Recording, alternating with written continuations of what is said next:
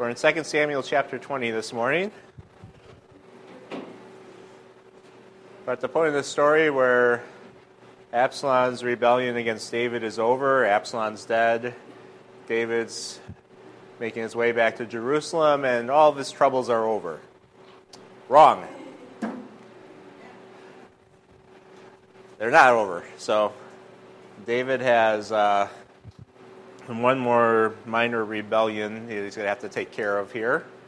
As we talked about last week, Israel had come up with the idea that they were without a king because they had anointed Absalom to be the king instead of David, and they got behind him, and now he's dead, and they were looking around and said, well, we don't have a king. Oh, wait, David's still around. Let's get him back as king. And while they were debating this among themselves, David went to the priest and said, hey, you go talk to my guys, Judah, over here, and get them to bring me back to Jerusalem. And the priest went to Judah and convinced Judah that, hey, this is your guy, David.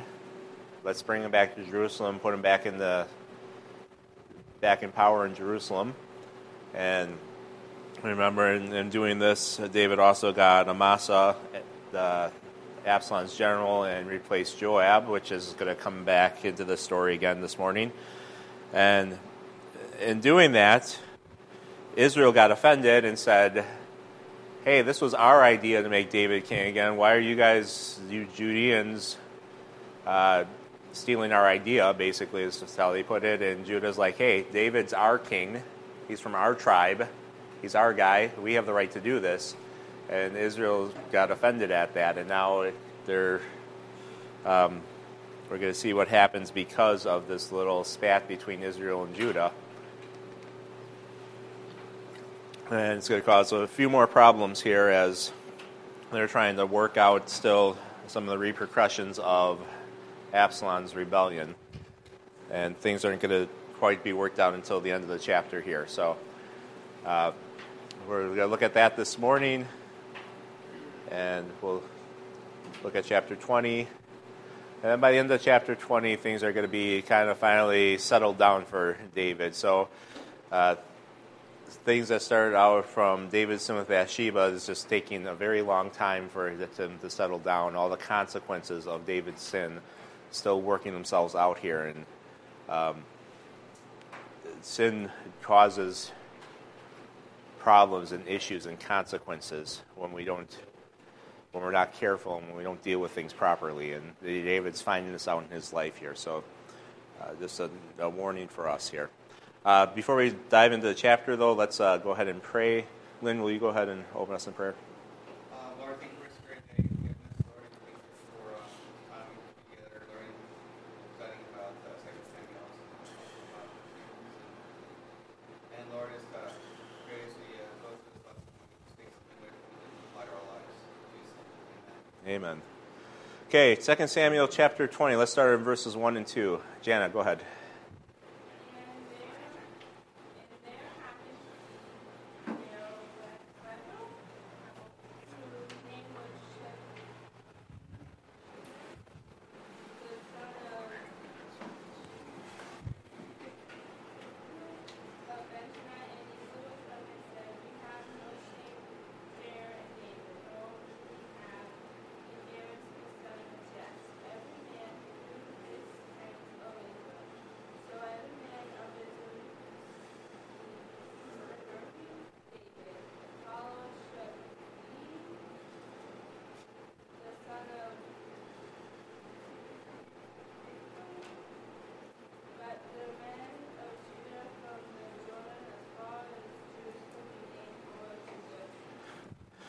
So Israel rebels now against David.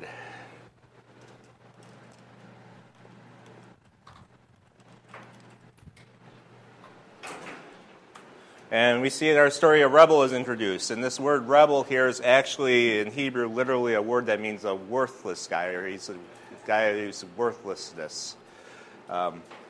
So it's Sheba, the son of Bichri. He's a Benjaminite.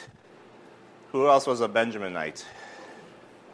Saul was, and remember our guy from last week, Shimei, the guy who was the stone thrower, and the guy who was cursing David. So the Benjaminites seem to be a lot of trouble for David. I don't know if it's just that tribe that they're cantankerous or what's going on with them. But this guy, he pronounces that Israel has no share in David. Well, this is very interesting because last week's argument, remember when Israel was talking about bringing David back as king, their argument was that they had 10 shares in David. And that they had more right to David than Judah did because they had more shares in David. Now this guy comes up and says, we have no share in David. So he's making kind of the opposite argument here. But basically that he's saying that David doesn't belong to us. He belongs to Judah. So this is an argument that's made later when Rehoboam becomes king. And remember, Rehoboam, he goes and asks the older counselors that were Solomon's counselors and says, what should I do? And they say, well, Solomon made life hard for the people. You make it easy on them and they'll follow you. And he doesn't like that advice, so he gets a bunch of younger guys and says, what should I do? The younger guys say, well, Solomon made life hard. You make it harder. You make it really hard on them. And that's what you should do as a king. And he does that, and Israel's response is, hey, we have no share in David. We're going to go do our own thing, and they split off, and that's how the kingdom gets divided. So this is the same kind of argument that Israel uses later when they divide the kingdom. This is, we have no share in David, is the same argument that's going to be used later. So he encourages Israel to forsake David. He basically says every man to his own tent, but Israel decides that they're going to follow this guy. So they decide they're going to follow Sheba here. And everybody, it seems like the other 10 tribes here that, again, were interested in bringing David back just a chapter ago, they decide they're going to follow Sheba. And only the men of Judah remained loyal to David at this point to bring him back to Jerusalem. And so David goes back to Jerusalem with the men of Judah, and the rest of the 10 tribes seem like they're going to follow Sheba, which is not a good thing at this point because now David has another rebellion he has to deal with. So now there's a kind of parenthetical note here in verse 3, so we're going to deal with that. And this, if you're making up a story and writing a story, you wouldn't insert this in here because this has nothing really to do with what's going on. So this tells me that this is probably real because this is what David's doing in the meantime, is that he has to deal with some other issues because this is important. So verse 3, who would like to read this? Lynn, is that your hand? I didn't know if that was your hand or if you were just stretching out or something. Now David came to his house at Jerusalem, and the king took the 10 women, his 50 concubines, whom he had left to keep the house, and put them in seclusion, supported them, did not go into them, so they were shut up to the day of their death, living in widowhood. So David goes home and he has to deal with his concubines.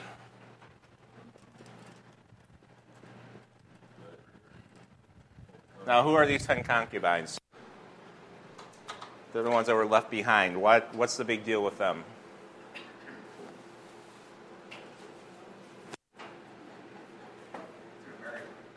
What's that? Yeah, but why does he have to do what he's doing here with them? Because Absalom took men and hung them so they get power over David. Yeah. Absalom, remember, he took them up to the roof of the house, and he had sexual relations with them in front of everybody. And so now David comes home, and they've been defiled by Absalom, and he has to do something with them. And so these are the ones that were left behind. They're the ones that Absalom had these sexual relations with. And so David decides, here's what I'm going to do. I'm going to separate them out, basically, from the rest of his wives. David has multiple wives and concubines at this point. So he puts them in seclusion. He gives them their own place. He continues to support them. This is a responsible thing for him to do. But he does not go into them. This is to say he's no longer as intimate with them. He no longer treats them as his concubines. And basically, they end up living in a state of widowhood. And I think that David's trying to do something that's honorable with them. That, I'm thinking that when Absalom took them and had the sexual relation with them, that was probably not what they wanted. That they weren't choosing to do that with Absalom. And so I don't know if they've been through some stressful situations, some traumatic situations here. But I think David's trying to do something honorable with them, trying to support them, saying, hey, look, I'm going to make your life as best as possible from this point forward. I'm going to support you. I'm going to give you a place. I'm going to give you a place to live. But here you go. So he's taking care of them. He's putting them off to the side, and so he's basically dealing with them the best he can at this point in their life as they've been through this situation with Absalom now. And so David's trying, I think, to do the right thing with them at this point, and not making their life more difficult than it could be at this point. So David deals with them in verse 3, and then we get this kind of parenthetical note because he has to do something at this point. And then we go back to our story about the rebellion, because this is kind of the big thing that's on David's radar now, that 10 of the tribes are basically leaving him. So he comes home, he has to deal with the concubines, but now he has this political issue to deal with. And so as a king, you have all kinds of stuff that you have to take care of. So we go back to verse 4, and it goes back to the main story here. Verse 4, who would like to read? Josiah, go ahead. And the king said to Amasa, assemble the men of Judah for me within 3 days, and present for yourself. So Amasa went to assemble the men of Judah, but he delayed longer than the set time David had appointed. And David said to Abishai, now Sheba the son of Bichri, who was more harmed than Absalom, take your Lord's servants and pursue him, lest he find for himself fortified cities and escape us.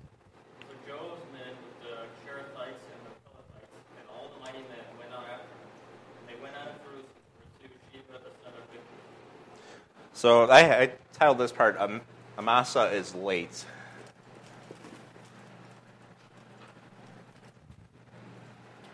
Just to give it a title here. But David calls Amasa. Remember, Amasa has just been promoted to general for David. And David did this kind of as a political strategy to get those who were serving Absalom on his side. So he deposed Joab as general and promoted Amasa. And he gives them a job. He says, get the men of Judah together, get the army of Judah together. I'm giving you 3 days to do this. Well, he goes out, and after 3 days pass, he doesn't come back with the army. Now, this could be maybe this was a difficult task to do, and he couldn't get the army together in 3 days. But he doesn't make it in the appointed time. And it seems like after 3 days, the army's not back, so David calls Abishai. This is Joab's brother. He doesn't call Joab. Joab's not the general anymore, so he calls Joab's brother. And he really needs to deal with this guy because the more time that he's giving Sheba, the more time he has to get away to fortify himself in a city, so he needs to get this done with. So he says, Abishai, I need you to go after this guy. Take who we have. Take my servants. Pursue him. Take whoever you can get. We need to get this guy. So he takes David's servants. He takes the Cherethites and the Pelethites, and these guys, it seems to be, these guys might be David's, elite bodyguard, from what we can tell. When you look at where they show up in Scripture, these two groups seem to always be grouped together, and they always seem to be kind of around David. And so they may be his kind of elite bodyguard type people. They're not mentioned often, but when they are mentioned, they're kind of this kind of elite group. So that may be who they are. They may be a special bodyguard the king had. And then take all the mighty men. And so he takes this group of kind of elite fighters, it seems like, and just go after this guy, go get this guy.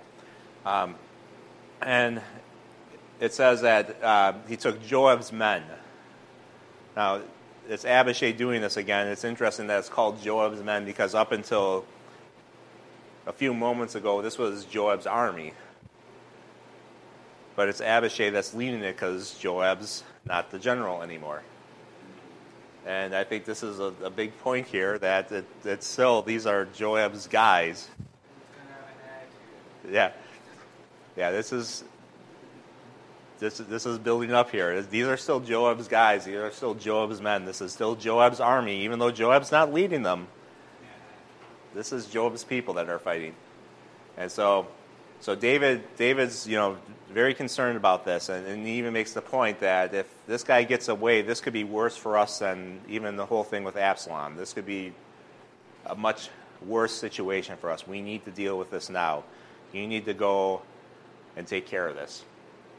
And Amasa's not here. He hasn't brought the troops back. We need to deal with this now. So that's basically what's going on here, is that he's sending Abishai out to deal with this, with Joab's people. So, interesting enough, probably one of the mighty men that goes along, Joab. Because we see that Joab's going to show up in the story in just a second here, verses 8 through 13. Joanna.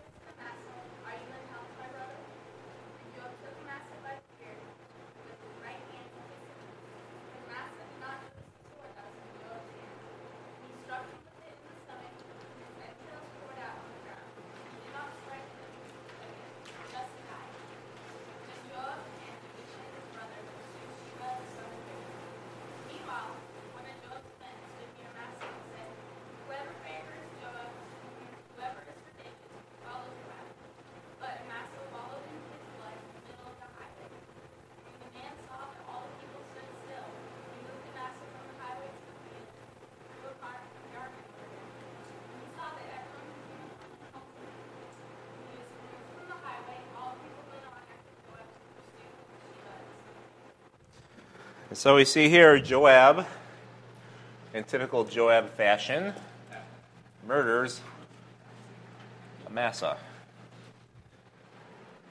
And again, Joab is not very happy. I'm sure that he was demoted from being the general of the army, from being basically David's second in command. And so he takes matters into his own hand again. So Amasa finally catches up to the army, and that large stone at Gibeon. And Joab's there. Abishai is, of course, Joab's brother, so why would Joab not be there? He's dressed in his battle gear. This makes sense. They're pursuing the enemy, so he'd be dressed up. And it says his sword fell out. I think that his sword probably fell purposely. Yeah, he wanted the sword in his hand. And Joab greets Amasa. Are you in health, my brother? Let me give you a kiss. Let me grab you by the beard and give you a kiss. A lot of commentators think that he had the sword in his left hand, so Amasa didn't really realize that the sword was there, because normally he'd have a sword in his right hand, may grab his beard with his right hand and the sword in the left hand, and nice thrust to the stomach. He pretends to go kiss him. Amasa does not see the sword, and Joab stabs him in the stomach, and Amasa dies.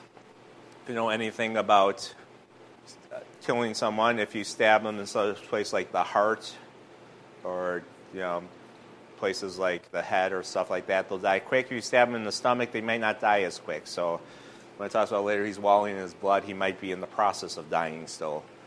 And so Amasa dies, but maybe not quickly. And because he's dying, Joab and Abishai, they go on to pursue Sheba, because now that the general's dead, who's going to lead the army? Well, why not the former general, Joab? So Joab takes it into his hands to lead the army. As they're leaving, one of Joab's men steps up and makes a proclamation. And he goes by Amasa, and here's the old general. He's dying or dead. If you're for Joab and David, follow Joab.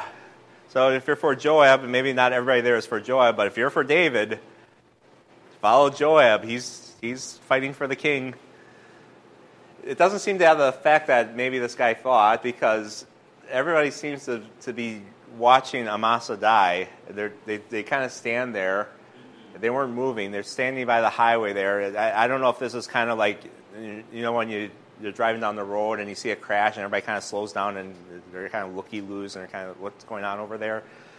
It bothers me. I'm like trying to get someplace and all of a sudden everybody's slowing down. Why is everybody slowing down? And you get by and everybody's slowing down and watching the car crash. It's like, just keep moving. You're not going to do anything by slowing down. You're making things worse. Just keep going. You're not helping by slowing down and seeing what's happening. Just go. So I don't know if they're just standing there watching to see, or if they're doing it out of respect for Amasa, or why they're but nobody's moving. And so this guy's like, okay, I'm going to move him off the road into the field, cover him with a cloak. And finally it seems to get people moving, and like, okay, fine, we'll move on now. And so finally they start moving, and finally they start following Joab and doing their job. But so anyways, Joab murders Amasa, and he takes over the lead of the army at this point. And now they're off pursuing Sheba like David wanted, but now the wrong guy is leading. So Joab murders Amasa. Let's go on and see what happens next. Lemuel, go ahead. And he went through all the tribes of Israel to Abel and Beth-Machah and all the Berites. So they were gathered together and also went after Sheba. Then they came and besieged him in Abel of Beth-Machah, and they passed up the siege round against the city, and it stood by the rampart, and all the people who were with Job battered the wall to throw it down. Then a wise woman called out from the city, "Here, here, please, so that Job come nearby, that I may speak with you." And it come near to her, the woman said, "Are you Job?" He answered, "I am." She said to him, "Hear the words of your maidservant," and he was listening. So she spoke, saying, "They used to talk in former times, saying, they shall surely seek guidance at evil, so they will end this use. I am among the peaceable people of Israel, who seek to destroy a city and a lover in Israel. Why would you swallow up Israel?" So here a wise woman confronts Joab.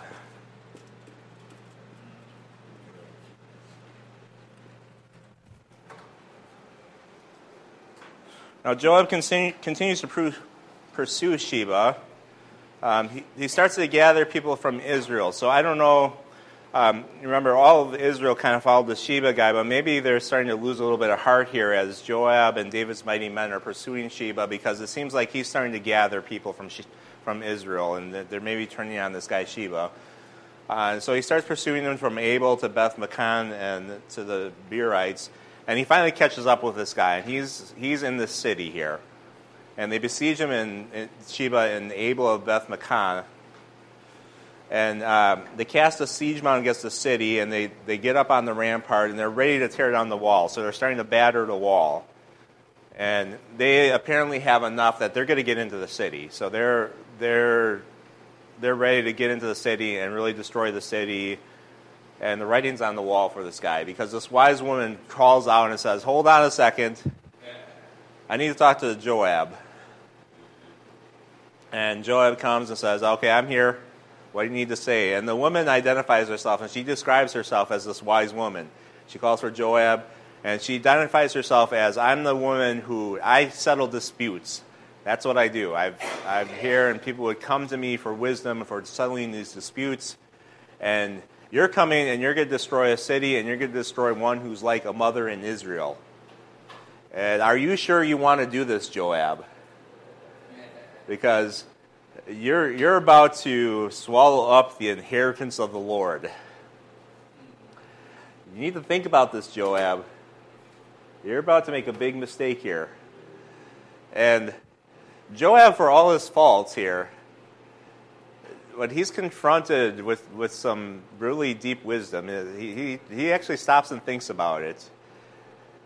Because we see that Joab, when confronted with some wise wisdom, is actually going to make a good choice here. So let's look at what Joab's answer is, verses 20 to 22. Miriam, go ahead. And Joab answered and said, Far be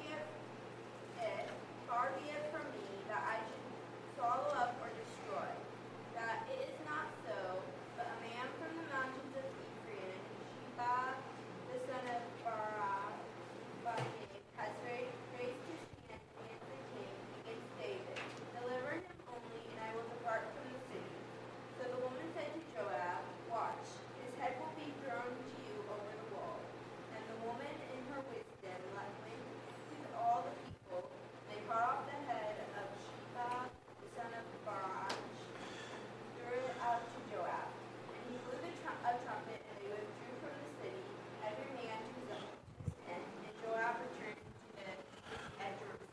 So Sheba is delivered to Joab, or at least his head is. I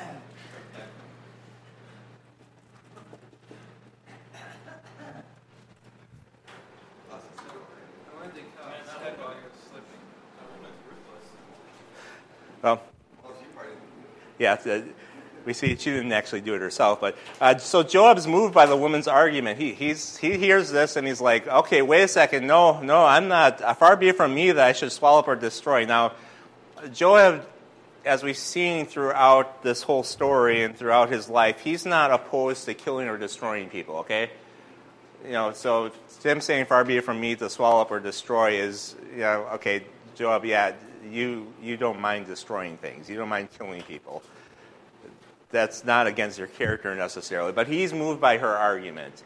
He's like, no, I'm not that type of guy. That's not me. I'm not here to destroy you guys. Let me tell you, I'm just trying to catch this rebel Sheba. That's all we want. That's all we're here for. He's raised his hand against David. We're just here for him. If you deliver him, we'll spare the city. Okay? If you can do that, we'll let you guys survive. We'll let you guys live. So he listens to her argument, and he's willing to make a deal with the city. He stops and listens and hears her wisdom and says, okay, well, I'll make a deal with you. You give me Sheba, we'll spare the city. That's fine. And the woman says, okay, watch. His head will appear over the wall. We'll make it happen.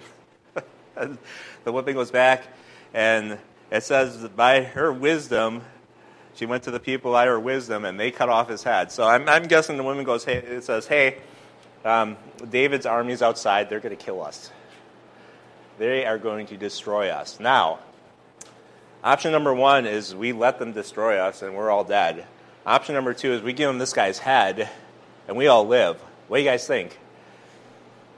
And the elders are going, well, you got a point there. I say we go with option two. So, yeah, so she goes in there with her wisdom and convinces them that they give him the head of Sheba. So they cut off his head, and sure enough, they toss it over the wall to Joab. And Joab, at least, one thing, he may be a murderer, he may be, a conniver, he may be, all these things, but he gives his word. He's honest about that. I got his head. I'm good. You guys keep your city. I'll go back to David in Jerusalem. You kept your promise. I'll keep mine.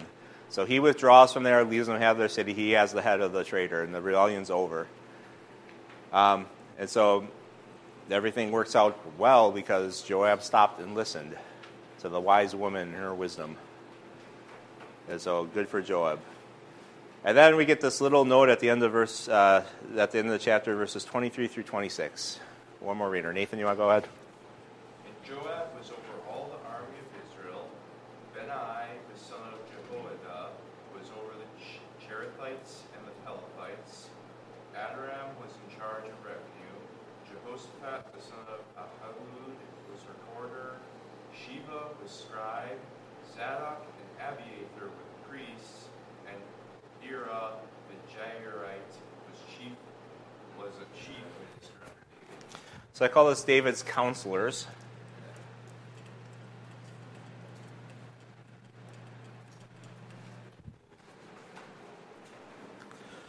And it gives a list. Joab is the commander of the army. Now remember, up until moments ago it was Amasa, but he's dead. David goes ahead and lets Joab be the commander of the army again.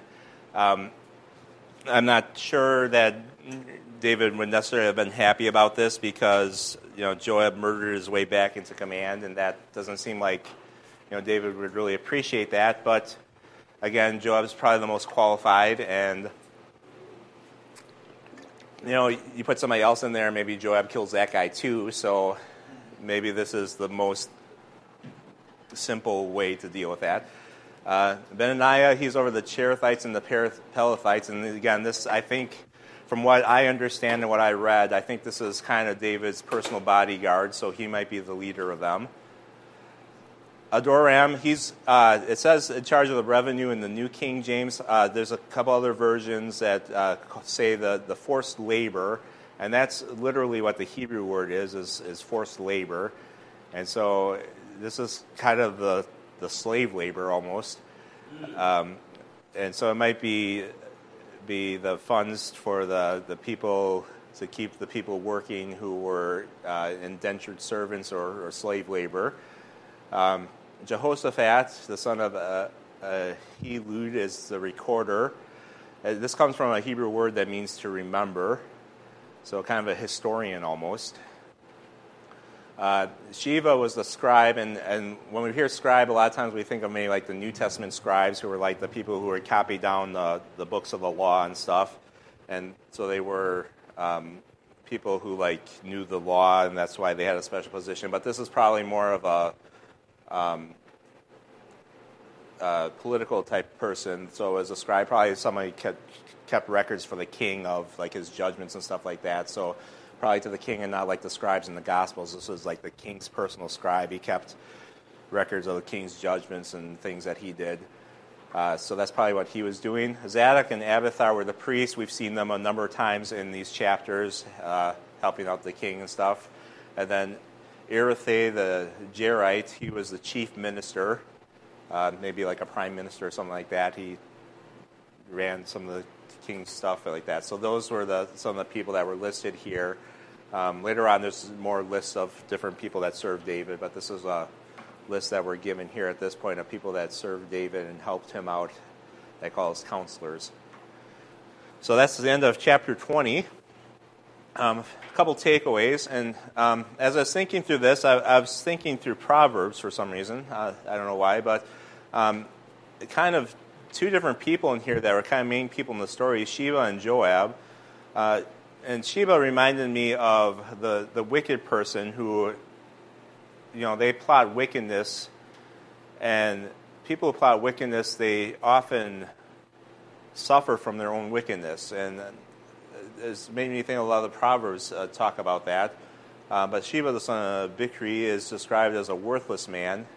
He chose to pursue wickedness instead of righteousness, and his pursuit of wickedness was his undoing.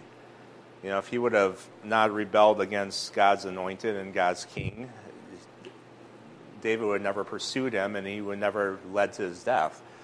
Proverbs says a lot about the end of those who pursue wickedness.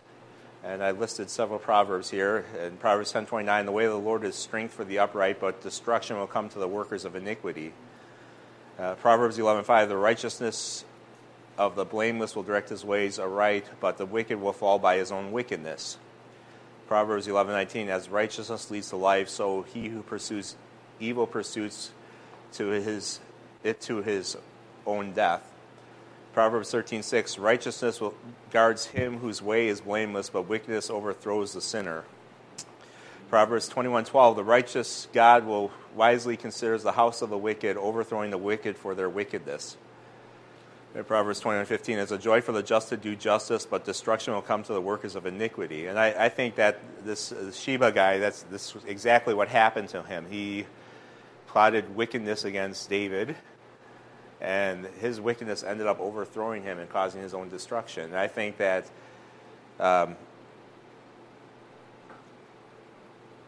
the way of sin leads to death.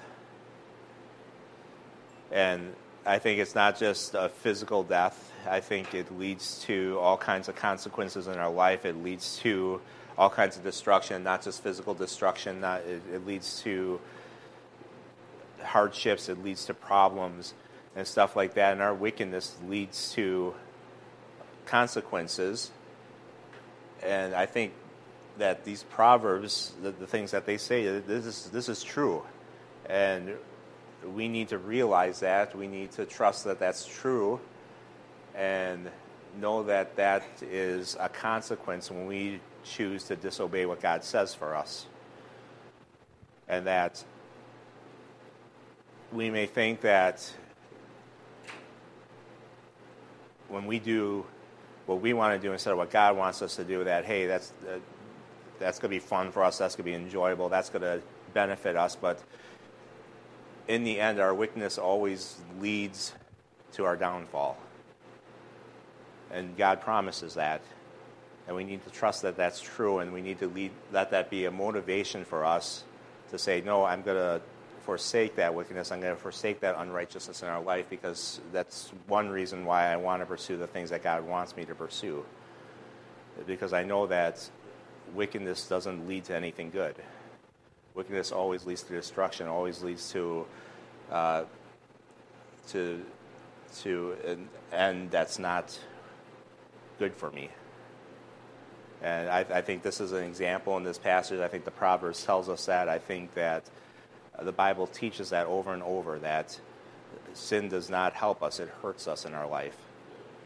And we need to trust that that's true, and we need to trust that God's word is faithful and that what it tells us is right.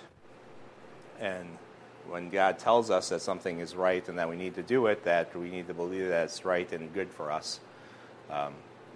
Even if at the time when we're tempted and when we think that we know better, that we don't know better, that God knows what's best for us. So that's my first takeaway this morning. Second one is looking at Joab. And again, overall, I don't think Joab's a very righteous person at all. I think Joab is mostly a very wicked person from what I can tell. But every once in a while, he has these points where you kind of go, well, he kind of did a good thing there. And here, Joab stopped and listened to the wise woman and changed his course. I think that's a good example. He was going to tear down and destroy the city, and the wise woman stopped and said, here's some wisdom for you. And again, it made me think of Proverbs. Proverbs tells us that the wise person listens to wise counsel. And again, I'm going to give you a few Proverbs. Proverbs 1:5, a wise man will hear and increase in learning, and a man of understanding will attain wise counsel. I think that reminds us that we need to listen to wisdom, and we need to increase in learning and attain wise counsel. We need to continue to find wisdom. Proverbs 12:15, the way of a fool is right in his own eyes, but he who heeds counsel is wise. And I think the idea of heeding counsel is not just, hearing it, it's taking it in and doing something with it. It's taking the counsel and saying, okay, I'm going to change my course because of what I heard. Proverbs 15:31, the ear that hears the rebuke of life will abide among the wise. And so the rebukes of life there, it's the idea that somebody's telling you need to change your course, that you're not going in the right direction. You need to change it. So the ear that hears that and changes their course because of it, they're going to live among the wise. They're going to benefit from that. Again, rebuke is more effective for a wise man than 100 blows on a fool. Why is it more effective for a wise man? Because a wise man is going to hear that rebuke, and they're going to change what they're doing. They're going to change their course. They're going to change their direction. Then Proverbs 21:11, when a scoffer is punished, the simple is made wise, but when the wise is instructed, he receives knowledge. And again, instruction has the idea that you're instructed with the idea of you're going to learn something from it, you're going to build on that, and you're going to do something different with it because you're learning something new and you're putting it into practice. So I think that that's something that we can remember, is that we need to be learning and growing. We need to be learning and then living it as we've been being taught by Pastor Dean, that it's not just learning it, but it's living it out in our lives. So those are kind of two takeaways I got from this morning. Any other thoughts or questions or comments that anybody would like to share? I was very quick this morning. I don't know what's wrong with me. Ted? I just like even the examples. It doesn't just tell you, like in Proverbs, these are all bad things to avoid. It gives you nothing to strive for. It tells you that you should strive for righteousness, and this is why. Yeah. It doesn't just leave you kind of empty. It gives you a direction to go. Yes. That's not just there, but Yeah, and obviously too, even I picked and chose Proverbs so that you could go back and read these whole chapters and get all kinds of examples of things to do and not to do. It's kind of hard sometimes when you just pick and choose verses out of things and go, well, here's one verse. Well, there's so much more to that, and trying to cover a little bit in a short amount of time. The Word of God is so full of stuff, that so much instruction that it's like trying to drink out of a fire hose. There's just too much to cover it all.